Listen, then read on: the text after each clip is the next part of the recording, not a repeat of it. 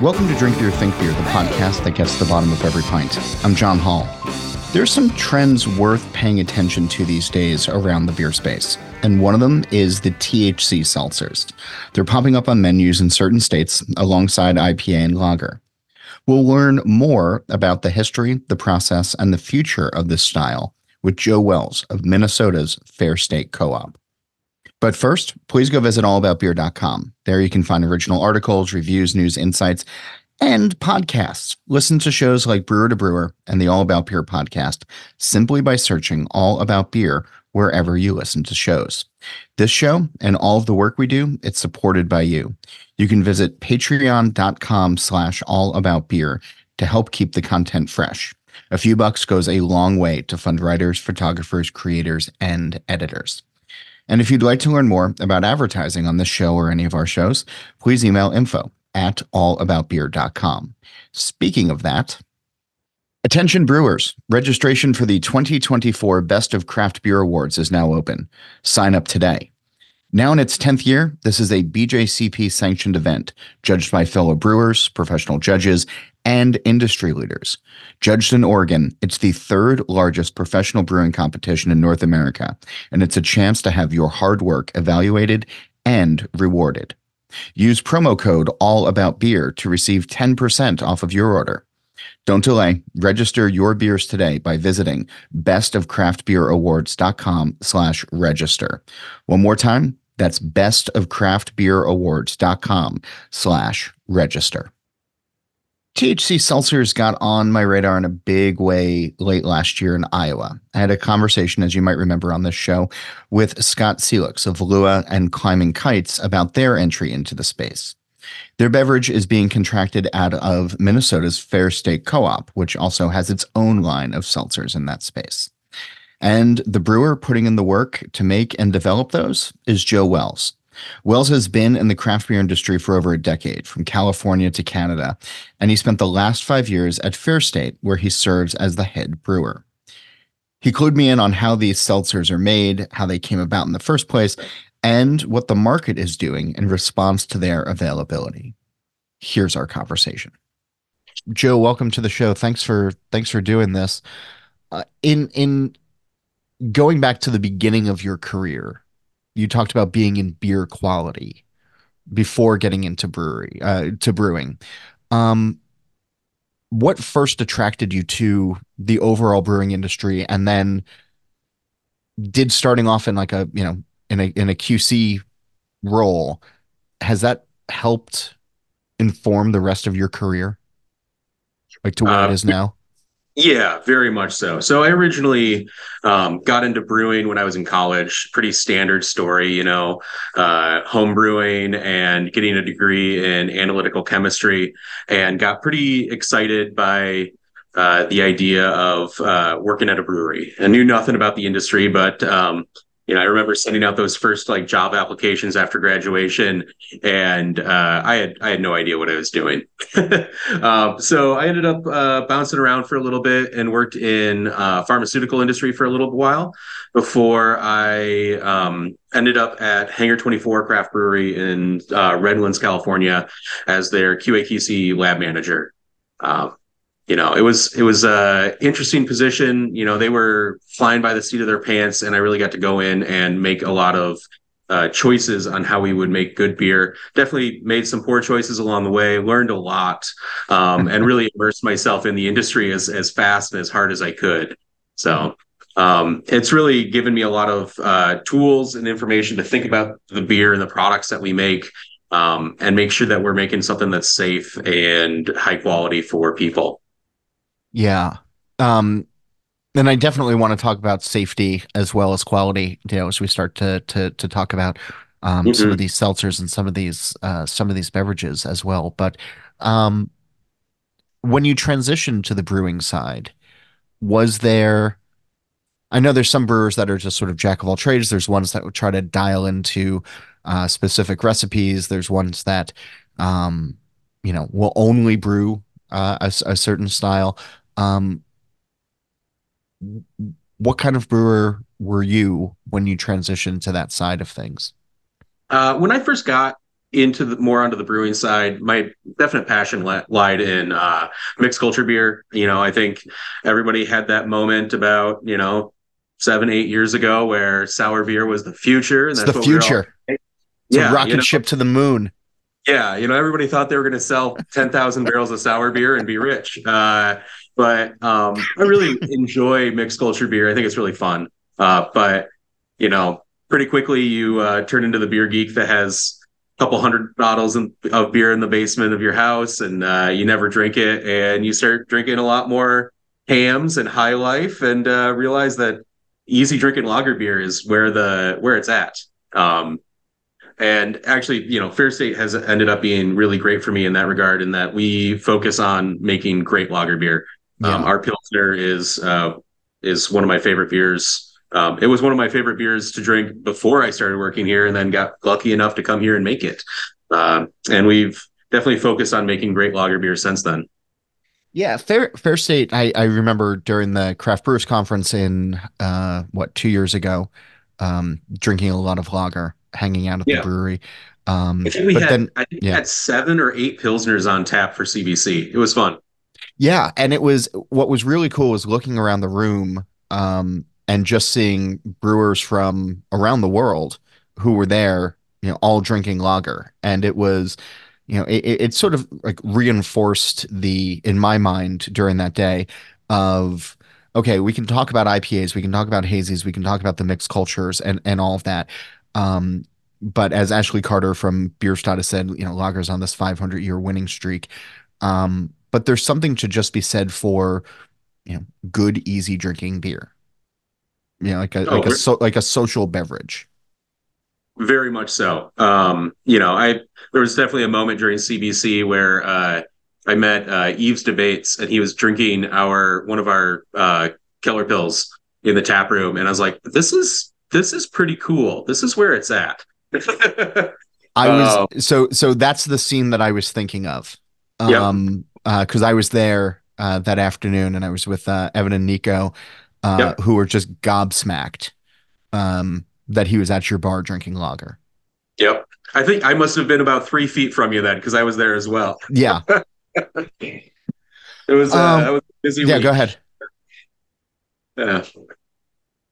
Um, so as you look at what consumers want, because it's not just what brewers want, but it's what consumers want. Um, how have you all been, I don't know, approaching recipe development on the beer side of things? Is it looking for new flavors and established styles? Is it sticking to just tradition? Is it somewhere in the middle? I mean, Minnesota likes to drink. You mentioned hams and high life. Obviously those fly off the shelves there. There's all of the recreational sports, that exist in the outdoors there, where people just want something, sort of background noise. So when you're thinking about the beer program, what are the beers that you like? How are you approaching those developments? I think, Minnesota's got a pretty interesting beer culture compared to a lot of the other states. We've got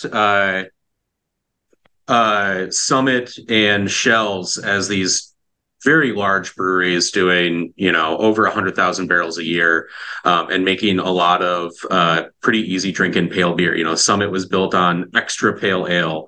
And their Keller pills that they redesigned as it's named after the Twins, our baseball team, in partnership with the baseball team, actually, is a really beautiful little pilsner.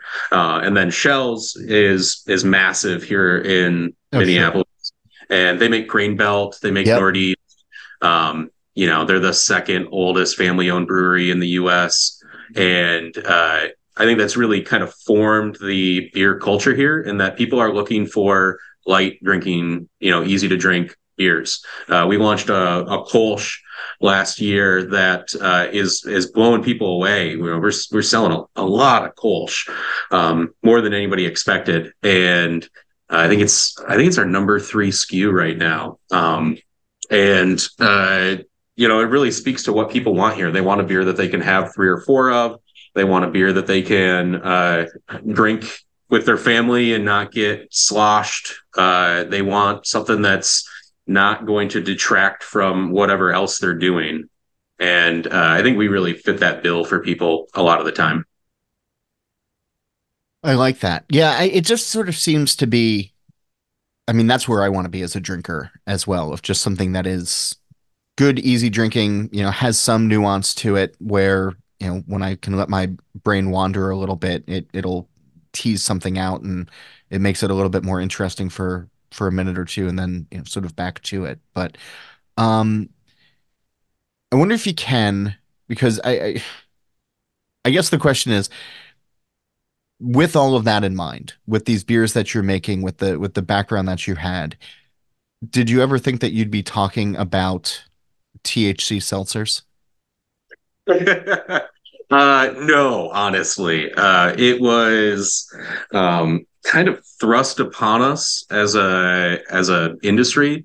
You know, Minnesota had this kind of weird legalization of edible hemp derived things. It kind of swung in, and everybody was like, "Wait, we can do this?" Um, Yeah, so and I can you just sort of give the broad strokes about how that happened because it seems like it took most people by surprise. Yeah, yeah. Both like So both inside and outside of the beverage industry. yeah, so there was a bill that got put into the Minnesota legislature that was posited as regulating the Delta 8 hemp derived cannabinoid market, which Delta 8 is like a THC derivative that's about 80%, 75% as potent as Delta 9 THC, which is the THC we all are familiar with. And there's a lot of like kind of shady hemp derived Delta 8 stuff on the market, all these interesting and odd cannabinoids that aren't naturally occurring. And so this bill was presented to regulate that market, but they also just wrote in the bill that it would regulate Delta 9 as well. And it got passed. And so, according to the federal farm bill, we can sell things that have Delta 9 THC in them as long as it's derived from hemp. And this bill that went through the Minnesota legislature kind of cemented that we could sell edibles, including beverages that have Delta 9 in them. Um, and it was, I mean, I don't know, locally around the brewery here, and then talking to people I know, everybody was just kind of like, wait, did we just legalize weed in Minnesota? What happened? Yeah, because it's um, it's not just consume, but it was also produce. yeah, the Yeah. production is real key. And the interestingly, you know, Minnesota has some very strict and weird alcohol laws. You know, we just got Sunday sales about 5 years ago. Oh, you had Um, blue laws before that. Yeah. yeah, we had blue laws. We breweries of if you were a production brewery that distributed beer to liquor stores, you couldn't have a tap room until about 10 years ago. I remember Uh, that. Yeah. yeah, we've got some weird laws, and they really didn't regulate the hemp market much. I mean, that first summer, right after legalization, there were at our state fair, there were people sitting in moving trucks at all the entrances selling cans of weed seltzer to people just out of the back of a truck. Like it was wild. So, you know, people jumped on it pretty fast, and we're a small local brewery. We're pretty connected to our customer base because we are a cooperative. We have, I think we're a bit over 2,000 members right now that are like members of our co-op and are really tied to the company. And it was pretty obvious that people wanted a seltzer. They wanted a weed beverage. And so we jumped on it, and Wait, I just want to back up a little bit. Like yeah, when yeah, when yeah. it when Sorry. you say it's pretty clear that people wanted it. So you're in touch with your members. I remember some of the early days of the brewery and having conversations with the guys where it was, putting recipes to a vote or what should we put on next, that kind of thing. Does that still exist? I think it exists in a bit of more of a a less structured way. I mean, we get a Okay. lot of feedback from our customers over the bar. We have a Facebook group, people post in there things that they're like, "Hey, I'd really love to see this beer again that we haven't made in 9 years." Um, we I'd say we have a pretty good feedback loop with our members. We send out questionnaires, we send out newsletters to them, and the number of members that have gotten a hold of my email address and send me messages about things that they want to see or want to hear about is a lot. Um, so I guess when you're saying that you were getting the feedback from folks that they wanted a seltzer, like how is that coming in? uh, Like through Message, all of those groups, through all those emails, through all of those. yeah, yeah, over the bar and Facebook messages and the general chatter of social media mostly. Okay. I'm just trying to paint the timeline here and get sort of an Oh, for sure. understanding. But all right, so Yeah. go ahead. Yeah. So when we first decided to launch our hemp beverages, which we call the stuff that we make for ourselves chill state, um, we, I think a lot of the folks were like, we want LaCroix, but with weed in it. And we looked at it as, well, we make beer. We make beer that tastes like beer. We don't make a lot of like heavily fruited beer or heavily adjuncted stuff. Like we really focus on like IPAs that taste like IPAs and lagers that taste like lagers, and making beer that exemplifies what we love in beer. And so when we were like, well, we're going to make a weed seltzer, let's make it taste like weed. Um, which is very different than most of the crowd. Most of them are some sort of fruit flavoring or some sort of fruit puree and a little bit of THC, and you're off to the races. We instead decided to lean into terpenes and kind of high-end weed strains, if you will. So grapefruit Kush and pineapple express, like these kind of designer weed strains and the flavor profiles that come from them, and made, I think, a pretty unique beverage for the market. So how does the how does recipe development begin on that? Like you named all these strains, right? So did you start with 50 and whittle it down to three? Did you start with, just those three and you landed on it? Like how do you run trials on something like this? I think we started with probably a dozen or so strains. We're working with a terpene company called Abstract Labs, and I've gotten to know the our sales guy and over the last couple of years there.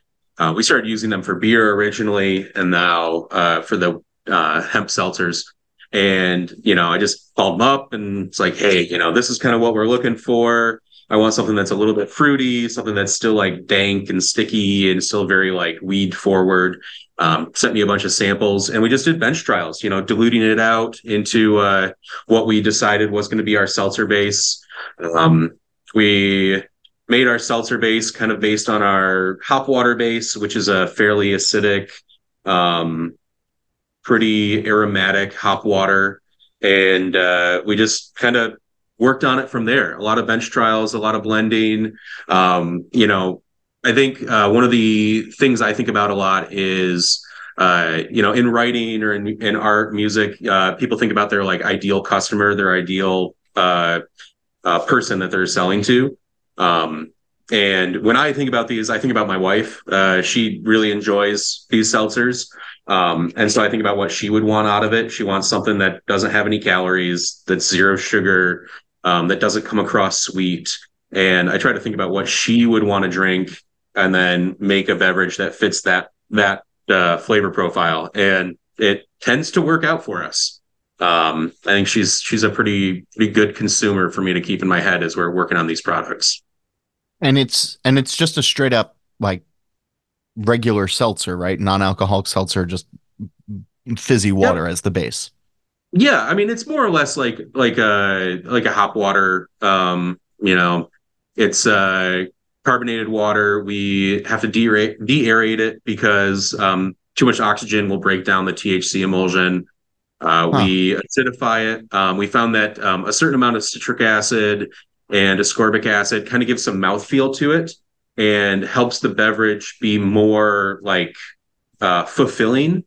Um, kind of the difference between drinking like uh, seltzer water that's just like your store brand seltzer water versus like Topo Chico, which actually has a fair bit of mineral profile. Having that acidity in there helps make it more fulfilling, and I think makes it feel more like a social beverage, and that it fills that niche that beer or wine would fill otherwise. Yeah. Just bubbly water doesn't do it for me. So adding Hmm. that acidity really helps round it. So when you talk about beer and wine in social settings, right, it's a social lubricant in some ways. You have a beer or two, or a glass of wine, and you feel a little bit different. I'm not talking about intoxication, but um, you do feel different. How do these hit? How do these, in your experience now, affect drinkers or impact drinkers?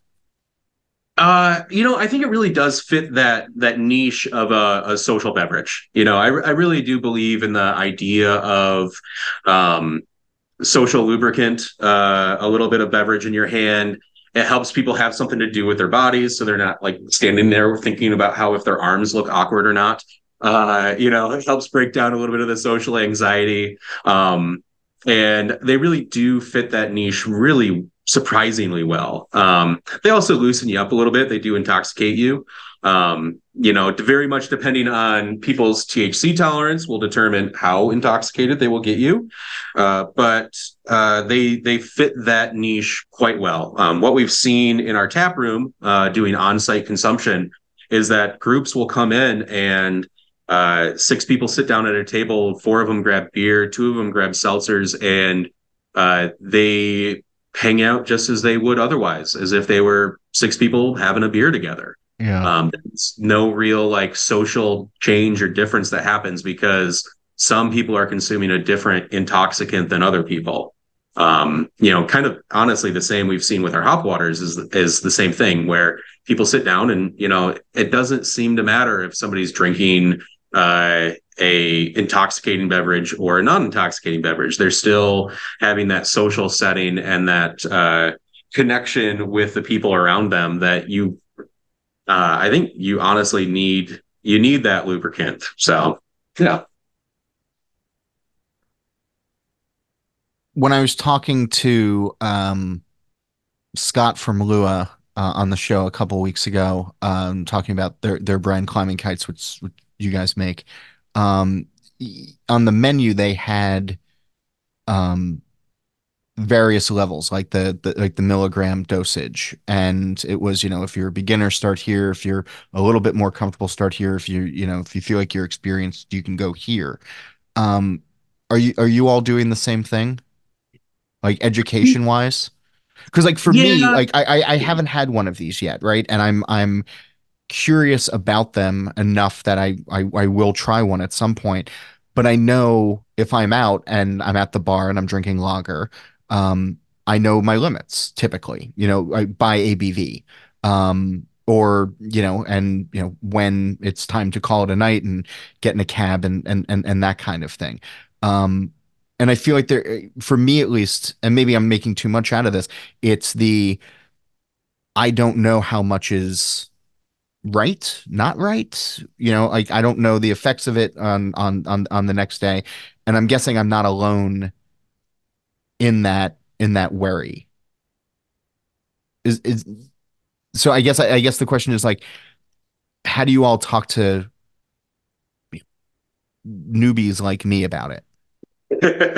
uh, you know, it's interestingly, I think it's not been as big of a hurdle as I mean, I honestly thought it would be a bigger one to begin with, but people are generally pretty familiar with THC as an intoxicant. It's the numbers are pretty high for like millennial Gen Z consumption of THC. Like people know what it feels like. Um, The beverages are a All bit right. So different. now I'm in the very low minority. Okay.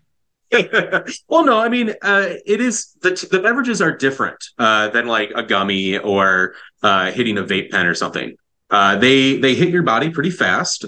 Being that the THC is water soluble, it also is just like ready to be absorbed into your bloodstream. You open a can, and assuming you're not like uh, somebody who smokes multiple times a day and is has massive tolerance, you open a can, you start drinking it, and you will feel the intoxication before you're done with the can.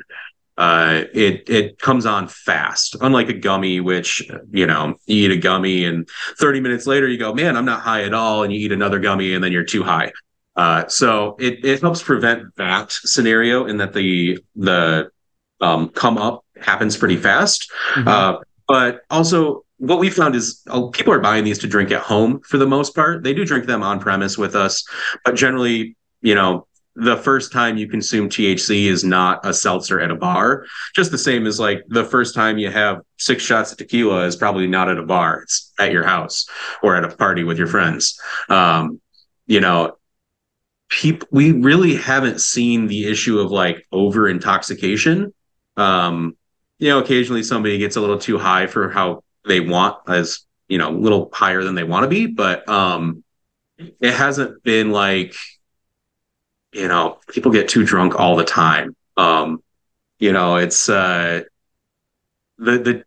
issues that we've ran into of people over consuming are far far overshadowed by the issues of people over consuming alcohol by far. Gotcha. Um, and I mean, does it fit in? I guess can it fit in with the other beverages as well, right? I mean, I think about being out on a night like that with when I was there and everybody was drinking lagers, and you get back to the hotel bar and it's like, okay, I've had enough beer for the night. I might have a cocktail at the hotel bar before going to bed, which I think is common for a lot of folks. If you're out to dinner, maybe you're starting off with a cocktail or having wine with dinner, that kind of thing. um do these seltzers fit in with other beverages, like on the course of a night, like a night out? Oh yeah, yeah. I definitely see people switching back and forth. I would never suggest somebody do this, but I do think that our chill state blends really well with lime juice and gin. I think it's a wonderful combination. Um, I will say, if you're not a experienced consumer, blending the two could get you a little past where you want to be, a little faster than you want to get there. But they fit in pretty well. I will say, like, you know, if I was at a conference or something and I was out at the bar all night with my friends and then went back to a hotel room, popping a seltzer at that point might be a really nice move. There really is no hangover from it. So it's going to hydrate you a little bit. It's going to keep the buzz going and maybe make your hangover the next day a little bit less intense. Okay, I like that. um I mean, you mentioned adding gin, so it's important to point out that these are, like, I guess it's fair to call them non-alcoholic. Yeah, yeah, Yeah, they have no alcohol in them. right, That would run afoul of the TTB. They would not let us put any Delta 9 into a alcohol containing beverage. right.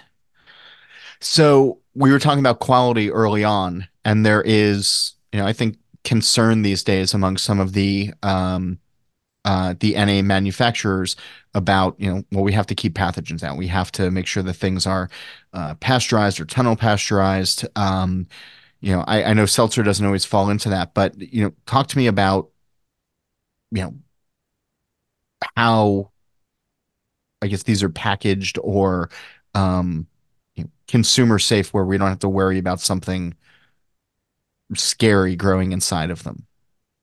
Yeah, we put a lot of effort into making sure that we're making a safe product for people. I think brewers can be a bit cavalier when it comes to food safety, just because beer in and of itself is a safe product. The pH is low enough. It's got alcohol in it. It's got a CO2 dissolved into it. Like it's a pretty safe environment where you have to be working pretty hard to hurt somebody with like a pathogen or chemical intrusion or something like that. These do carry more risk. We've put a lot of effort into having a HACCP plan, a hazard analysis and critical control point plan. We do a lot of testing on our product. We also make sure that like the product in and of itself is as safe of a product design as we could give people. The pH is very low. Not many pathogens could survive in it. There is no sugar in it for pathogens to consume, to propagate. We have a number of products that use some form of chemical preservative to make sure that they are safe to consume. We don't do heat pasteurization in our facility, but I know that there are other people that produce seltzers that do heat pasteurization or retort pasteurization. There's a lot of thought process that goes into it. It's more food science than it is brewing. And putting on that mindset, one means that you have to learn a lot really fast and make sure that you're not producing a product that's going to hurt somebody. But it's just a different mindset when you're thinking about how you produce this beverage for people. Brewing is there's not a lot of concern about hurting somebody unless they drink too much and get themselves in trouble. This stuff, you could hurt somebody if you were willy-nilly. And I've definitely seen some folks doing some things that I would not feel safe doing. Cold brew coffee that's not retort pasteurized with THC in it. And like that's scary. That's not, the pH isn't low enough there. So I do think that consumer trust in the brand matters a lot in that regard. Like people know Fair State as a brand. They know who we are. They've been drinking our beer for the last decade. And so them knowing us and having faith in us and trust in us matters a lot when it comes to these kind of novel beverages. That's one reason why I think that we're having a fair bit of success compared to like people that are just jumping in to launch a THC beverage with no brewery, no name, no experience. Like people don't know who they are. And so it does increase that kind of anxiety about product. Beyond like the safety of the product, we also think a lot about potency and making sure that our advertised milligrams of THC are what's in the package. Just as if you bought a beer that said it was 6% alcohol and it was actually 3% alcohol, you would feel cheated. If you buy a seltzer that says it's 5 milligrams of THC and it's actually 2, you'd probably feel cheated as well. Yeah. So we spent a lot of time and a lot of effort vetting different testing labs, vetting different THC emulsion providers, finding products that felt like they were repeatable, high quality, and then making sure that our testing around them was sufficient. The number of testing labs that I went through in that first 3 months before I found a lab that I felt comfortable with that returned results that were repeatable and reliable was it was expensive. I probably spent $20,000 on testing in that first 3 months that did not give me good numbers. Now I've got a good lab. I trust them, but I still test them, make sure that they're giving me reliable numbers on a regular basis. So there's a lot more quality control that has to go into it to give people a high quality product.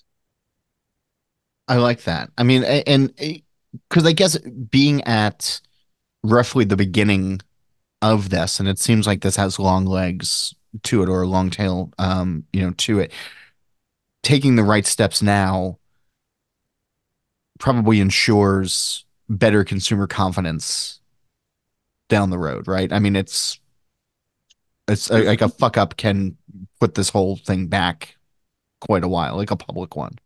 Very much so. I keep an eye on like our, Minneapolis Reddit groups and stuff, and people talk about this seltzer, this brewery, that brewery. And it takes one bad experience to have one vocal person out in the market talking about how all these seltzers don't do anything. They don't work. It's all junk. And that's because they got one early in the seltzer game that the person wasn't doing their due diligence, the producer wasn't, and it was labeled as 5 milligrams and it had 1 milligram in it, so they didn't feel anything, and so now they're kind of evangelically anti hemp seltzers, and that's there's a fair bit of that out there, and at the same time, there's also people that, they've become customers. They trust the product. They trust us, and they become evangelically for the product. I think, Minnesota also, a year after legalizing seltzers and edibles, gummies and things, we also just legalized adult recreational cannabis use. We don't have the framework in place yet to open dispensaries and have, smokable flower products for sale. Yeah. So right now, people can only legally get either flower they grow themselves or edibles on the market. I think the market's going to change when they can easily walk into a store and buy flower. But I also think it's just a different consumer. I can go to a concert venue here in town. I was actually, 2 months ago, I went and saw a concert at a pretty large venue, and they had THC seltzers there for sale. And, it was psychedelic rock. And I was like, yeah, that sounds like a great move right now. But I'm not going to be able to walk in there and like buy flower and smoke it in the middle of a concert because you can't smoke indoors. It's a different product. It's a different market. And if you want a small dose in a social setting, the seltzers are a great way to go. If you want a high dose at home to get ripped and watch Hot Tub Time Machine, flower is going to be there for you. So it's just different usage cases. I like that. Where do you see this category going? I really see in the short term, I think there's going to be some like gold rush kind of action. People are going to make some money and they're going to think that they can grow indefinitely. It's going to look a lot like craft beer over the last decade, It's or gonna look sour like those beer. mixed firm programs from seven Oh my years gosh, ago. yeah. There's definitely going to be some gold rush action, but I really think that in like the 5 and 10 year timeline, you're just going to see a lot of breweries making these products. It's going to expand, state to state. Some states don't allow it, some states do. It's going to become a more common thing on the market, and you're going to walk into, a random brew pub in a random town, and they'll have 8 beers on tap, and they might have 2 THC seltzers on tap. And I think really it's going to turn into just another product line, another thing that people make.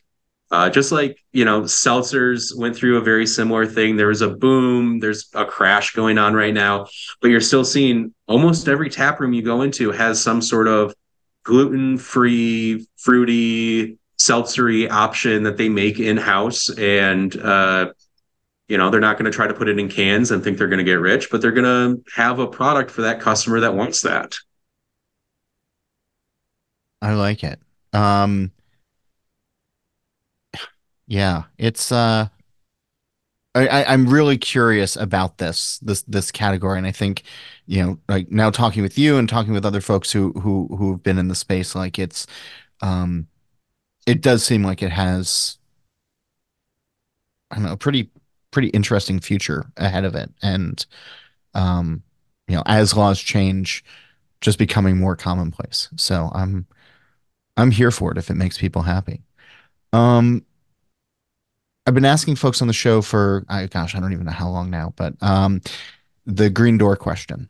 And the premise is on the television show The Good Place. The final season, they introduced this concept of a green door, and the characters can walk through it. And when they do, they're anywhere, doing whatever they want to be doing. And so, if we had a green door on our plane of existence and this conversation ended, and you could walk through it and be at any pub or any brewery anywhere in the world, where would you want to go? Who would you want to be with? And what would you like to be drinking? Ooh. Well, hub or a brewery. I'd probably end up somewhere on a beach in Mexico with a couple of my friends eating ceviche and drinking whatever industrial lager is available. Um, you know, just give me a nice place with my friends that I love and care about, and cold beer and some delicious food, and I'm going to be pretty happy. I like that. That is Yeah. spoken like a guy who's living through a Minnesota winter right now. You're just Yeah. give me lager and warmth and sand. Yeah, yeah. I mean, we had a very mild winter this year, but um, being warm sounds nice. Joe, I like it. Thanks for being on the show this week. Thanks for peeling the curtain back a little bit and giving us all some insight on this. It really is a fascinating category, and I'm glad a brewery like Fair State is pushing this forward. So thanks for reaching out, and thanks for taking the time. Of course, man. No problem. You have a good day. Have Cheers. you had a THC seltzer yet? Where does it fit in with your beer drinking, if at all? Tell me about it. The email is John Hall, that's JOHNHOLL at allaboutbeer.com. That's also how you can get in touch with questions, comments, or guest suggestions. A reminder, please go visit allaboutbeer.com. You can check out the podcast page, the merch page, and read great new content, as well as the archives going back to 1979. And don't forget, you can also follow All About Beer on social media at All About Beer. If you're interested in supporting journalism in the beer space, you can email us at info@allaboutbeer.com or go to patreon.com/allaboutbeer. Speaking of that, attention brewers, registration for the 2024 Best of Craft Beer Awards is now open. Sign up today. Now in its 10th year, this is a BJCP sanctioned event, judged by fellow brewers, professional judges, and industry leaders. Judged in Oregon, it's the third largest professional brewing competition in North America, and it's a chance to have your hard work evaluated and rewarded. Use promo code ALLABOUTBEER to receive 10% off of your order. Don't delay. Register your beers today by visiting bestofcraftbeerawards.com/register. One more time, that's bestofcraftbeerawards.com/register. Okay, last reminder, All About Beer has a podcast channel now. Search and subscribe on your podcast platform of choice. Steal This Beer has new episodes every Monday. The BYO Nano podcast comes out on the 15th of every month. And you can go to probrewer.com where you can read our original articles from the All About Beer team once a week by going to probrewer.com. As for this show, Nate Weber does the music, Jeff Quinn designed our logo, and I'm John Hall. New episodes release every Wednesday, and that's when I'm going to be back again to drink beer and to think beer.